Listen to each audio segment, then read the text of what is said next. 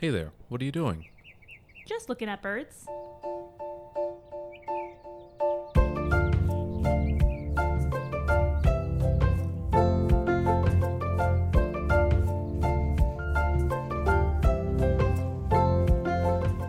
Welcome. I'm your host, Chris. Join me as I interview avid birders to learn more about birds, birding, and those who love both.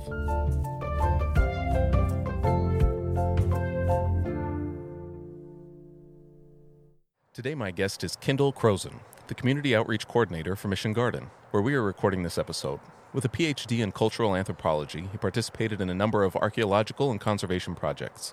In the early 2000s, he left social science and joined the Tucson Audubon Society, where he created the Urban Bird Habitat Program and was involved with rural habit restoration. These days, you're most likely to find him working with plants or looking at birds. Thank you for joining us today. My pleasure. It's great to be with you, Chris. So here at Mission Garden, this morning we saw vermilion flycatcher, I think I saw phainopepla, and some Gambel's quail. What else might visitors expect to see here? We have a lot of roadrunners. It turns out that roadrunners find places to nest at Mission Garden. In fact, there's an old roadrunner nest in a citrus tree just adjacent to where we are here. And they find a lot to eat in the garden. When you say a citrus tree in the nest, a nest in the citrus tree, they're above ground in an actual tree? Yeah, actually, a lot of the birds here seem to like these big, dense orange trees or grapefruit trees or lime trees because they can hide their nests in there very effectively. So the roadrunner nests that I've seen have been 5 or 6 feet off the ground, well hidden in citrus trees. I guess with little knowledge of roadrunners, the first thing I think of, I always see them on the ground. I expected their nest to be somewhere on the ground. I think they do tend to nest relatively low down in thickets and protected places. But, I think roadrunners are among the smarter birds and adapt to different conditions. And they really like the garden here because there's a lot of things to eat. We see them eating caterpillars and grasshoppers and beetles, and I've seen them eating mice. And, of course, the more typical things people think of is lizards and small snakes in the summer. One story I tell when we do bird walks here at the garden or giving tours and we see one of the roadrunners that lives here is I say their name is Greater Roadrunner, but I like to call him the Lesser Velociraptor because if you read about what they eat and if you watch them hunting, they really look like a little dinosaur. Yes. They're quite bold for their size. Even if I approach one, they'll stare me down and not flinch. Yes, indeed. Can you tell us about the last time you went birding? The last time I went birding was with some friends, and we went out to Tanque Wash, the section of it west of Wentworth Road on the east side of Tucson. It's absolutely one of my favorite places, partly because, for several reasons. Partly because there's just a lot of birds there all year round, but also it's a remnant of the historic riparian habitats that we used to have a lot more of here in Tucson. Mesquite forest, cottonwood and willow trees and ash trees and soap trees all along the wash there, and sometimes actually running surface water in that part of the wash, and it just makes for a very rich environment. It's a little bit here like Mission Garden.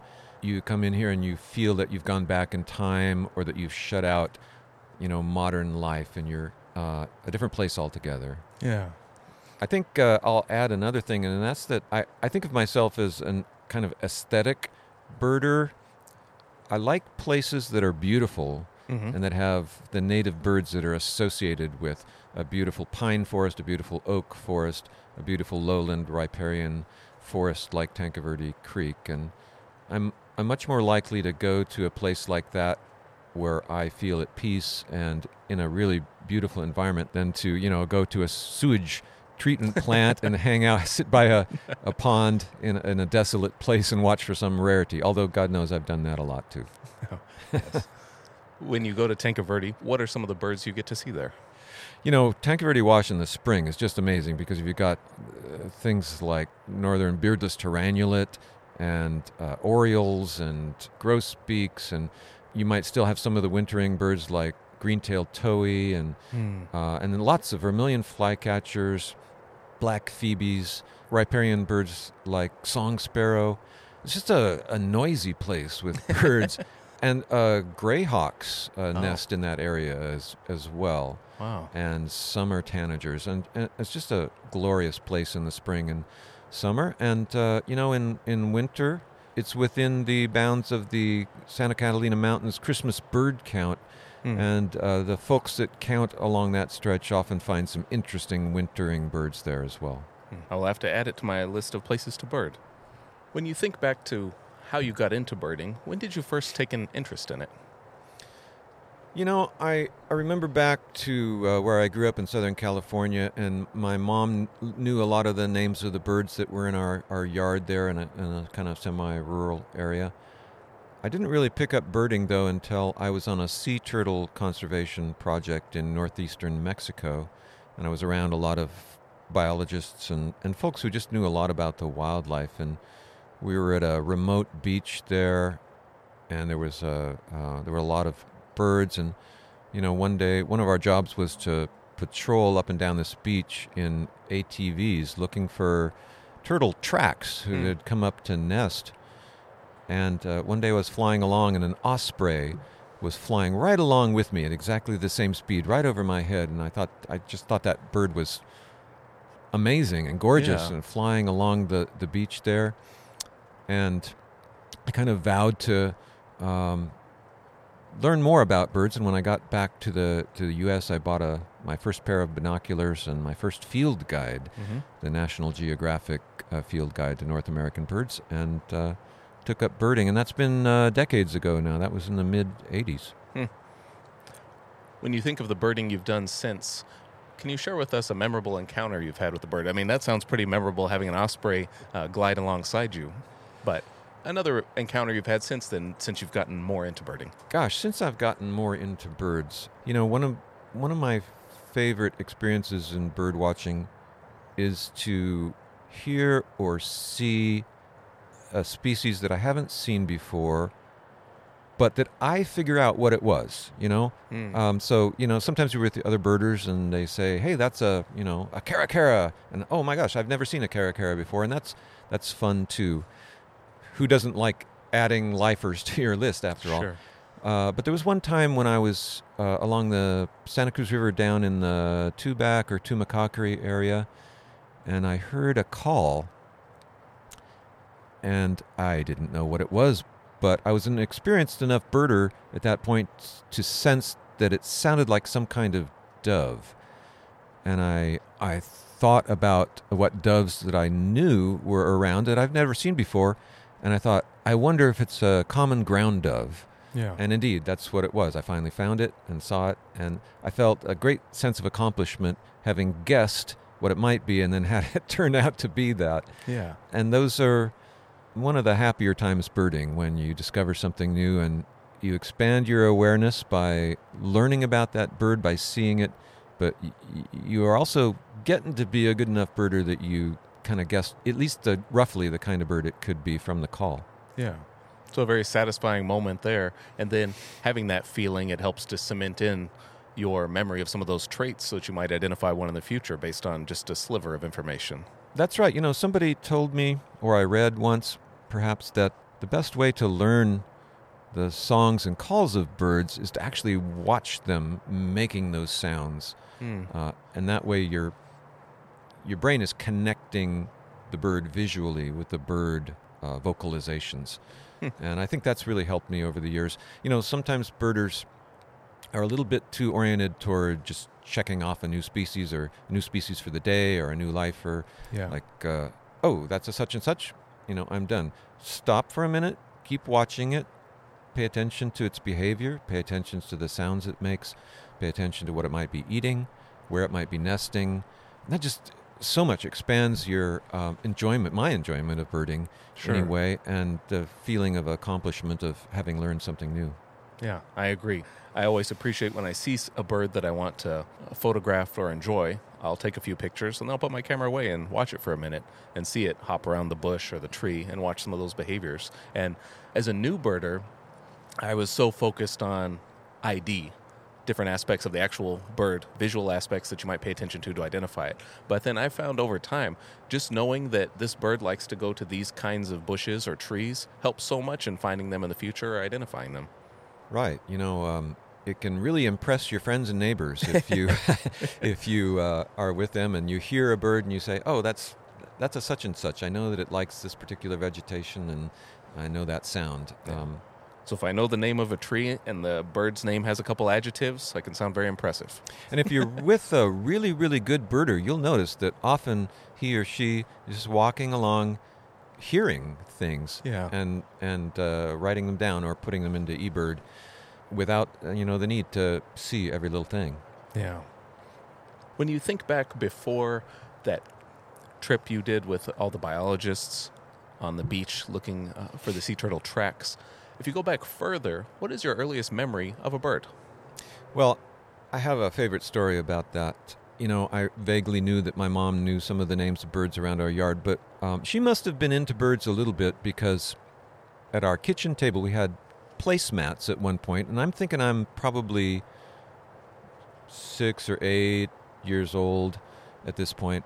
We had placemats that were maybe Audubon Society placemats or Roger Torrey Peterson placemats. Anyway, each placemat had a different bird on it, a picture of a bird on it. I was sitting there eating breakfast at our breakfast table, which looked out onto our front porch through these big full-length windows. And the placemat I had in front of me had Western tanager on it, male and female. And at that moment, a male Western tanager landed on the railing of the porch outside of our house. And that was the first realization I had that there were different kinds of birds with different kinds of traits. And I looked down and I looked at that bird and I thought, oh, I get it now. Yeah. That's one of those. And neat. although I didn't become a birder per se for a long time after that, I think that was an experience that contributed later to my interest in birds. Sure. Now let's move on to our bird segment, where my guests have a chance to share a bit about a bird of their choice. And for this episode, Kendall will tell us about a bird that is pretty common here in the Southwest, yet every time I see one, I can't resist taking a few more pictures of them. I'm talking about the Verdin. I usually see these birds hopping around inside thicker bushes. Where are they usually found here at the garden? Yeah, they forage around all through the garden in the fruit trees, in our native trees, and some of the bigger shrubs like wolfberry and graythorn and desert hackberry. When it comes to spring and for time to nest, they seem to prefer to build their nests in some of the native trees like palo verdes here and some of the mesquite trees. For our listeners who might not be familiar with palo verde trees, can you compare them to another tree they might know out on the East Coast or in other parts of the U.S.? Gosh, what would they be like? Or as far as size? Yeah, they're a lot of the drought-tolerant desert trees here. They don't get super huge. The blue palo verde, which is a little bit bluer green color, and of course they're called palo verde because palo verde literally means green stem or green branch, because they have chlorophyll right in the bark of the tree, so they can go on producing energy from the sun at times when they may not have a lot of leaves on. And then there's a foothills palo verde that is a little smaller and shrubbier that grows up away from the bottomlands and up in the desert slopes and things. And they're thorny and rigid trees with very small leaves, tiny leaflets. And they do provide a good structure for a lot of birds to build nests on. And of course, verdins build very interesting nests, kind of roundish or globular shaped nests, much like a cactus wren nest if you've seen one, but smaller. And like a cactus wren nest, they don't nest on top of it, they nest inside of it. Okay. And there's a little tiny opening at the bottom of one end of the nest. Actually watching a verdin over there on one of the fig trees just flew by, which is fun to see. They are here all year round. And it is one of the birds that we see here in the garden very frequently.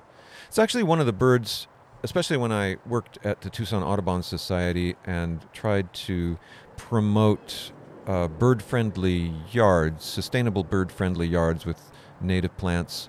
I'd like to say that it was one of my favorite birds to introduce people to because a lot of people have never seen them or paid attention to them. They're small and fast-moving, and although they have some brilliant chestnut red patches on their wings and a kind of a dull yellow face, they're mostly gray as they move past you. Mm-hmm.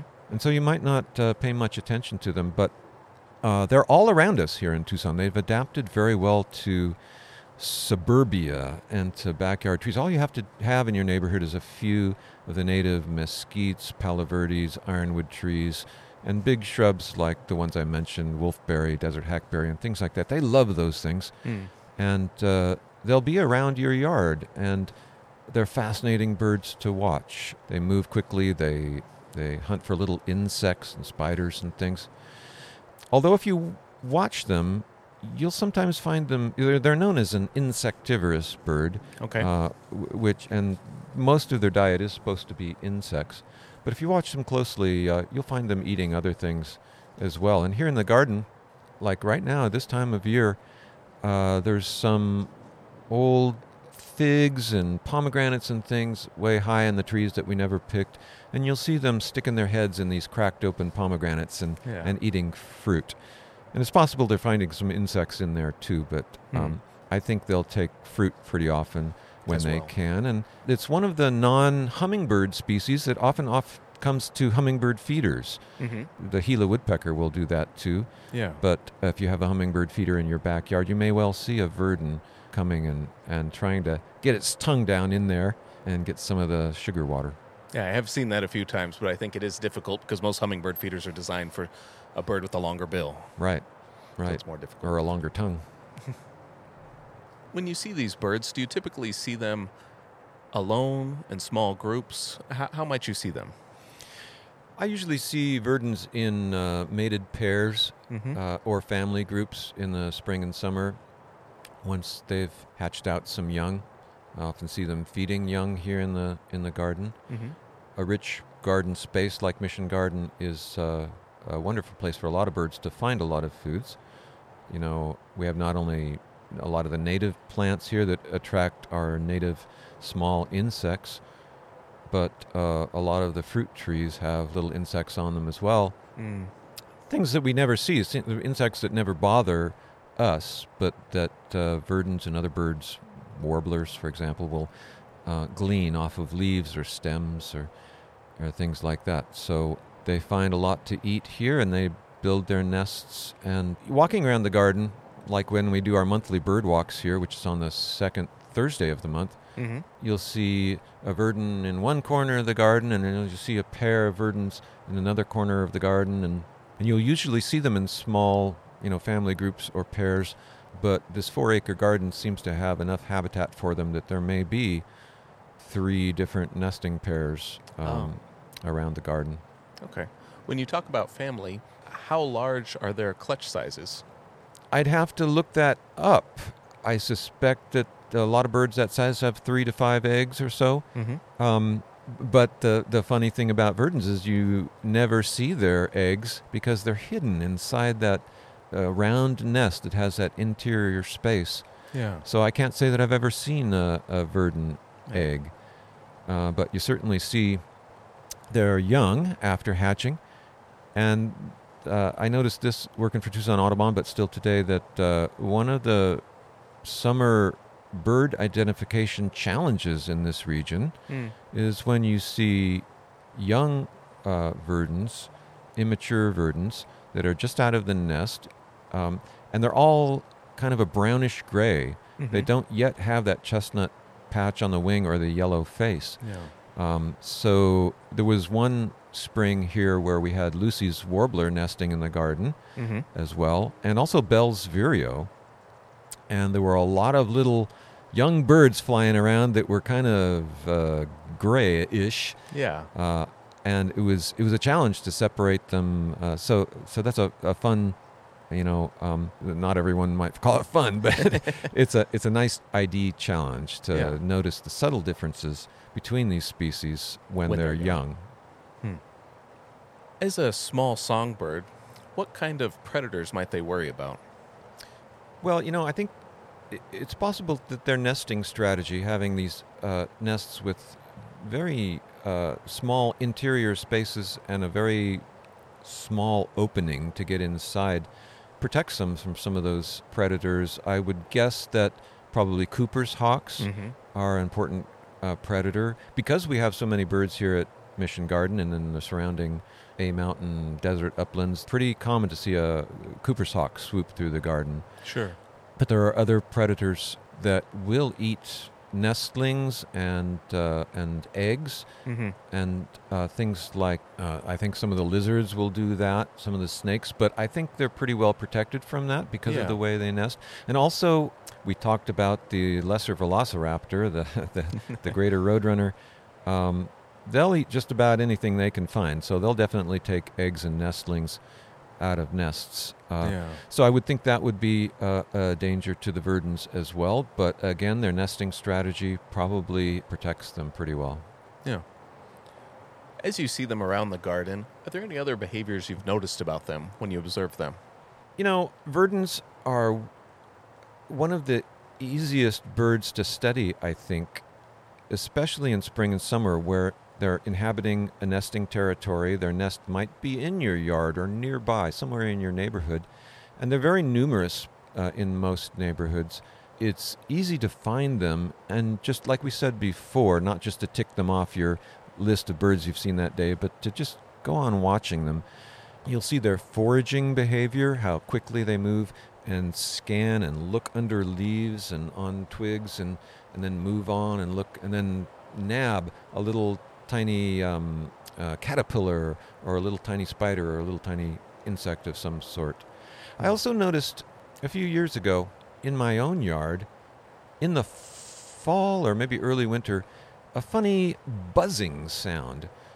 And I could not figure out if it was an insect or if it was some kind of bird that I hadn't seen around my yard before. And I finally tracked it down, and it was a Verdin making this funny buzzing sound. And it was a vocalization that I had never heard before, and that I didn't really see represented in some of the field guides or in some of the things like iBird that has recordings of its songs and calls. But just because I was paying attention and not just saying, oh, Verdin, go on to the next bird, I realized that it was these Verdins, and I've heard them now in the fall and winter at Mission Garden as well, making this funny little buzzing sound. So I want to research that more and see if others have noticed that and have tried to catalog, what the function of that particular call. They have a lot of other calls, of course, and in as early as February and at least March, they'll be making their song.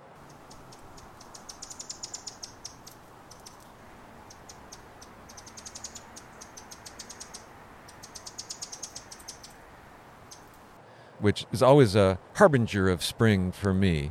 Again, because these birds are so numerous around town, you'll always hear that as we're coming out of the Sonoran Desert winter into our early spring. For this last portion of the episode, can you tell us a little bit more about Mission Garden? What are some reasons that birders might visit Mission Garden? Well, we are a eBird hotspot. So if you use eBird, you'll easily find us.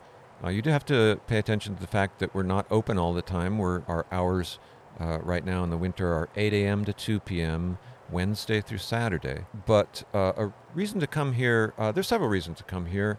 It's a great place to find a lot of birds. We've seen over 90 species now around the garden. Many of them nest here in the spring. Not only the Verdins, but the roadrunners, the quail, house finches, thrashers. Pyraloxia has nested here. Curve-billed thrasher, mockingbird. When they're nesting here, they'll always be around. They may go forage outside of the garden for a while, but easy to find birds and easy to practice your birding skills up close with some of these species that you'll find around Tucson. Another reason that really interests me is that as we've recreated this historic garden, and as I was telling you before, we've got garden plots representing all the major eras of our agricultural history here for thousands of years, Native American crops, crops brought by the Spanish, crops grown in the Mexican period, crops grown by Chinese farmers, and much, much more. And because of the diversity here of crops and native plants, there's just a whole wide variety of birds here to see. And all year round, too. I just earlier was hearing white-crowned sparrows, which have arrived for the winter, singing in the garden. So it's a fascinating place.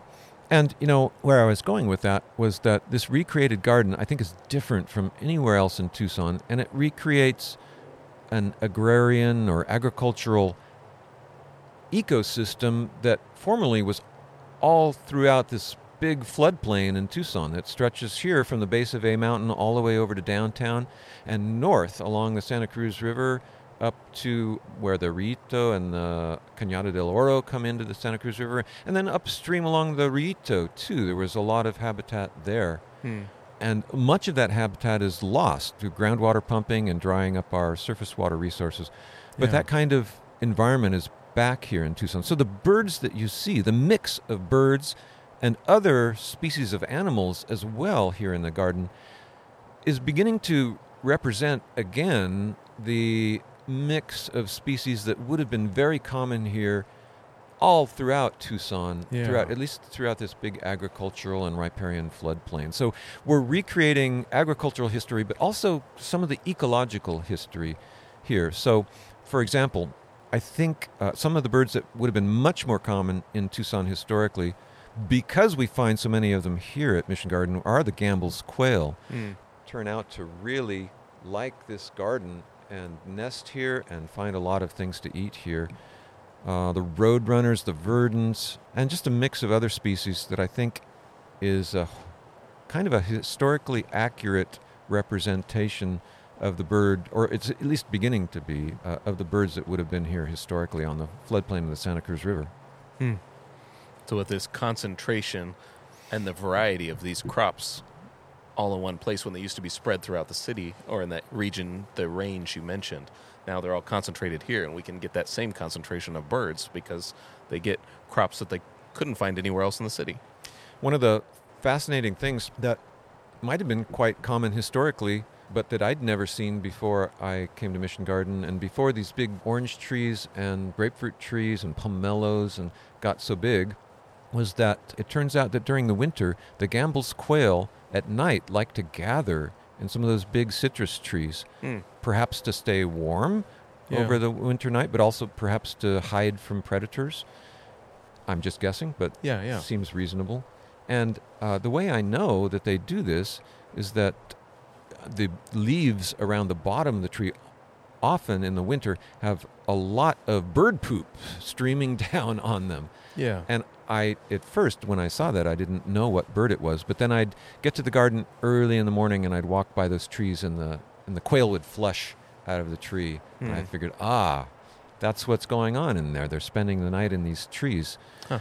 So that's probably a natural behavior that would have happened in certain native trees historically.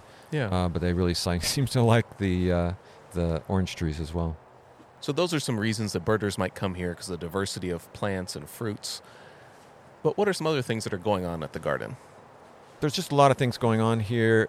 You can just walk around and see a wonderful reenactment of fascinating historic agriculture. But especially on Saturdays, we often have classes or special walks, like our monthly bird walk, our monthly healing herb walk.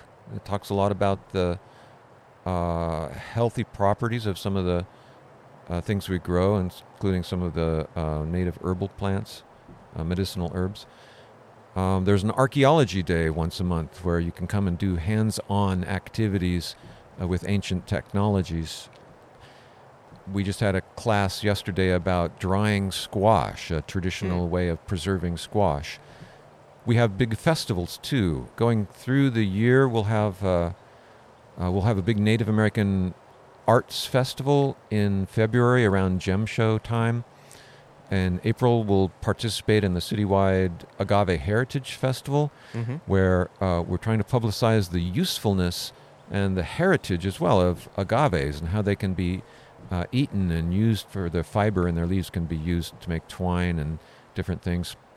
and how important they were historically, especially to the Hohokam people. In May, we'll have a big wheat harvest festival where we recreate what was called the San Isidro Festival, when people starting in the Spanish colonial period and into the Mexican period would have harvested the winter wheat on the Saint's Day for San Isidro, or Saint Isidore, the patron saint of farmers and laborers. And we know from historical records that there was a big festival that day for the saint, but also everybody could come together and harvest the wheat. And we do that with traditional tools and techniques, so that's fascinating. And there's a variety of other festivals all throughout the year, one for the quince harvest, one's for the pomegranate harvest. This spring, for the first time, we're going to have what we call the citrus celebration, to celebrate the fact that a lot of the oranges and grapefruits and limes and pomelos and things like that ripen. Meyer lemons we have too ripen in the winter in about February. Yeah. With a background in anthropology and a number of years with the Tucson Audubon Society, how did you get into the role of community outreach coordinator here at Mission Garden? Well, I knew about the plans to create the Tucson Origins Heritage Park, which was to include this Mission Garden, as early as about 2003 or 4, when one of the planning processes for it was going on.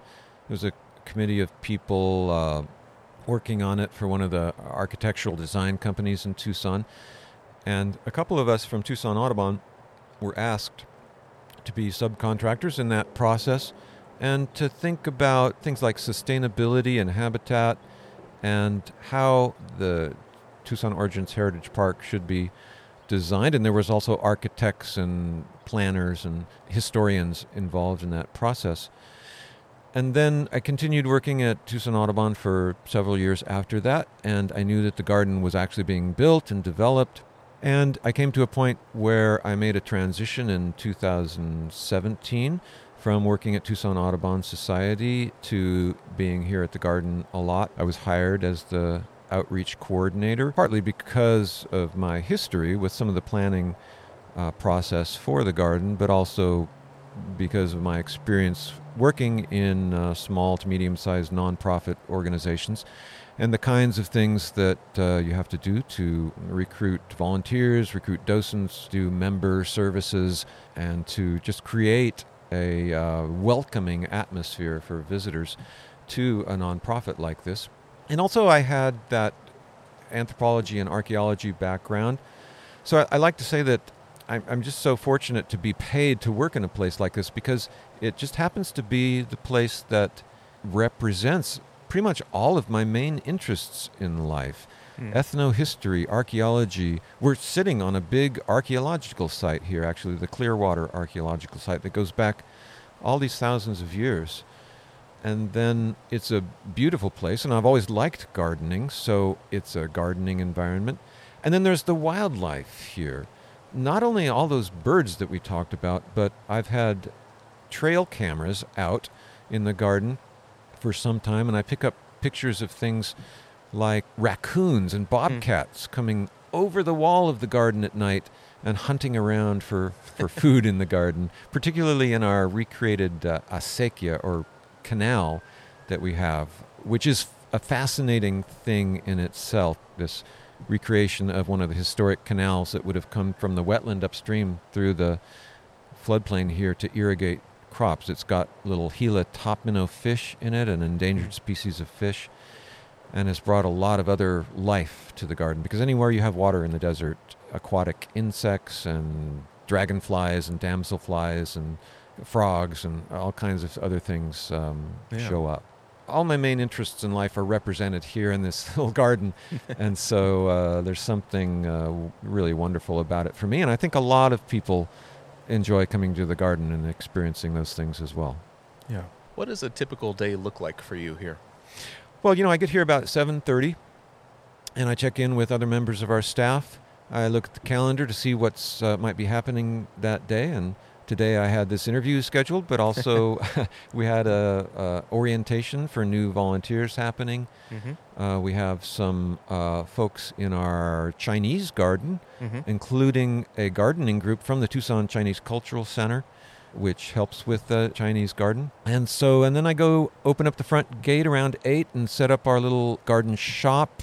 And one of our docents or one of our retail volunteers come in, and I welcome them and get them started with our point-of-sale software and let them know what special events might be happening in a given day. And then a lot of times, because we have so much volunteer help here, I can go and check my email and help to plan some events that are coming up, check in with people who want to rent the garden for a wedding or a memorial or just a meeting. Sure. We've got members of the board of directors of a nonprofit coming in here in about a week to have a day-long meeting, so we rent out the garden for those kinds of things.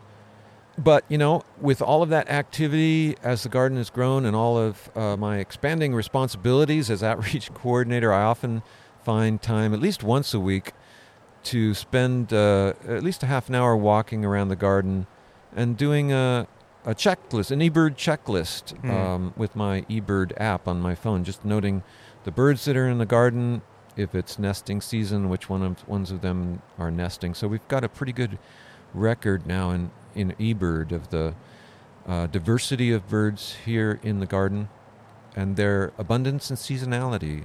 Yeah. So it's a little, bit of bird data that I feel that has been my special addition to what's going on here in the garden.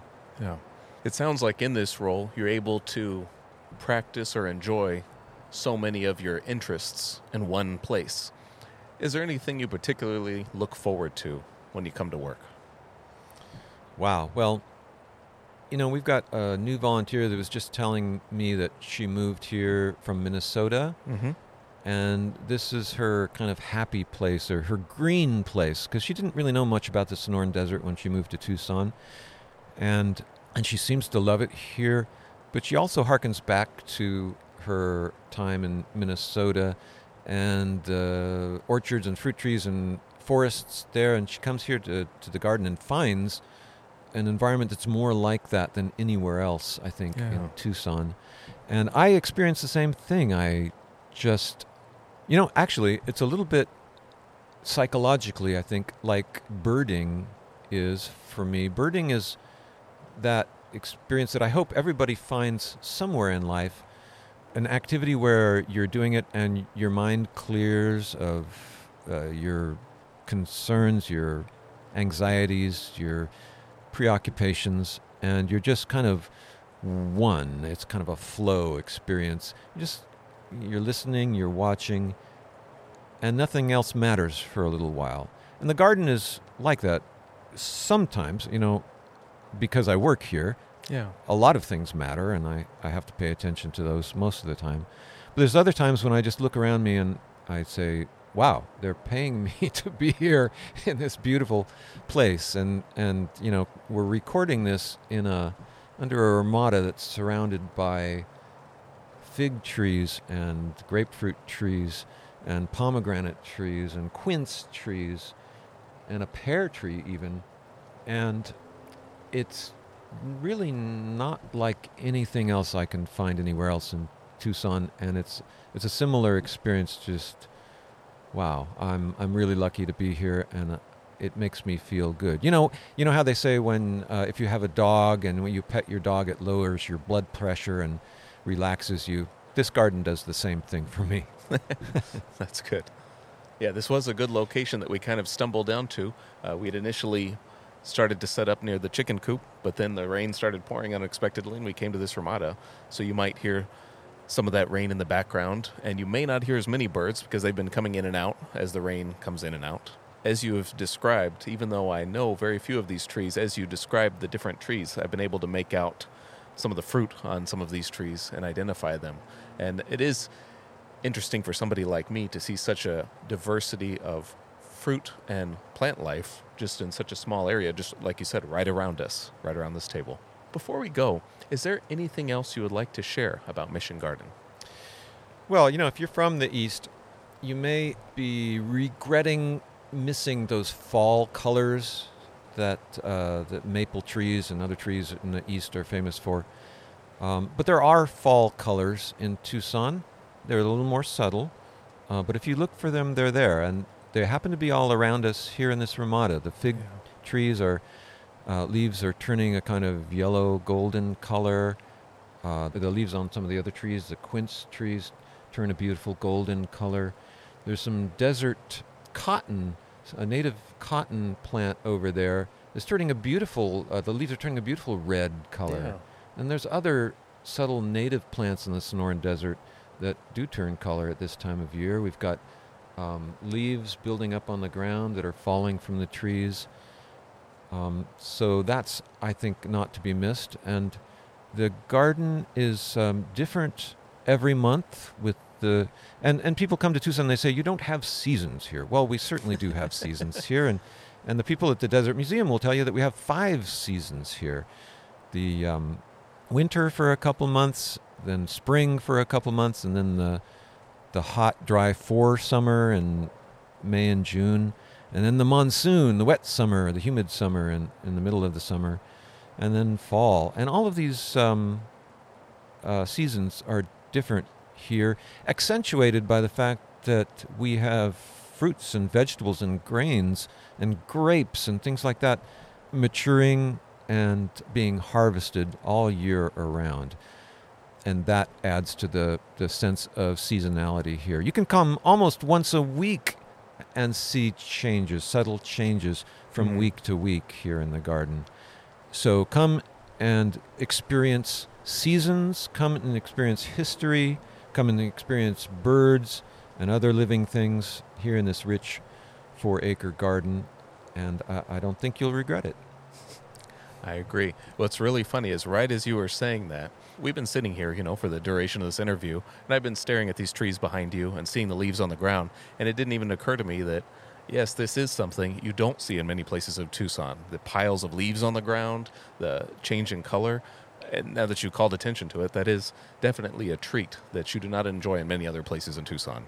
Well, I'd like to thank Kendall for joining us today, and I'd like to thank you for listening to this episode. If you enjoyed the podcast, please follow or subscribe.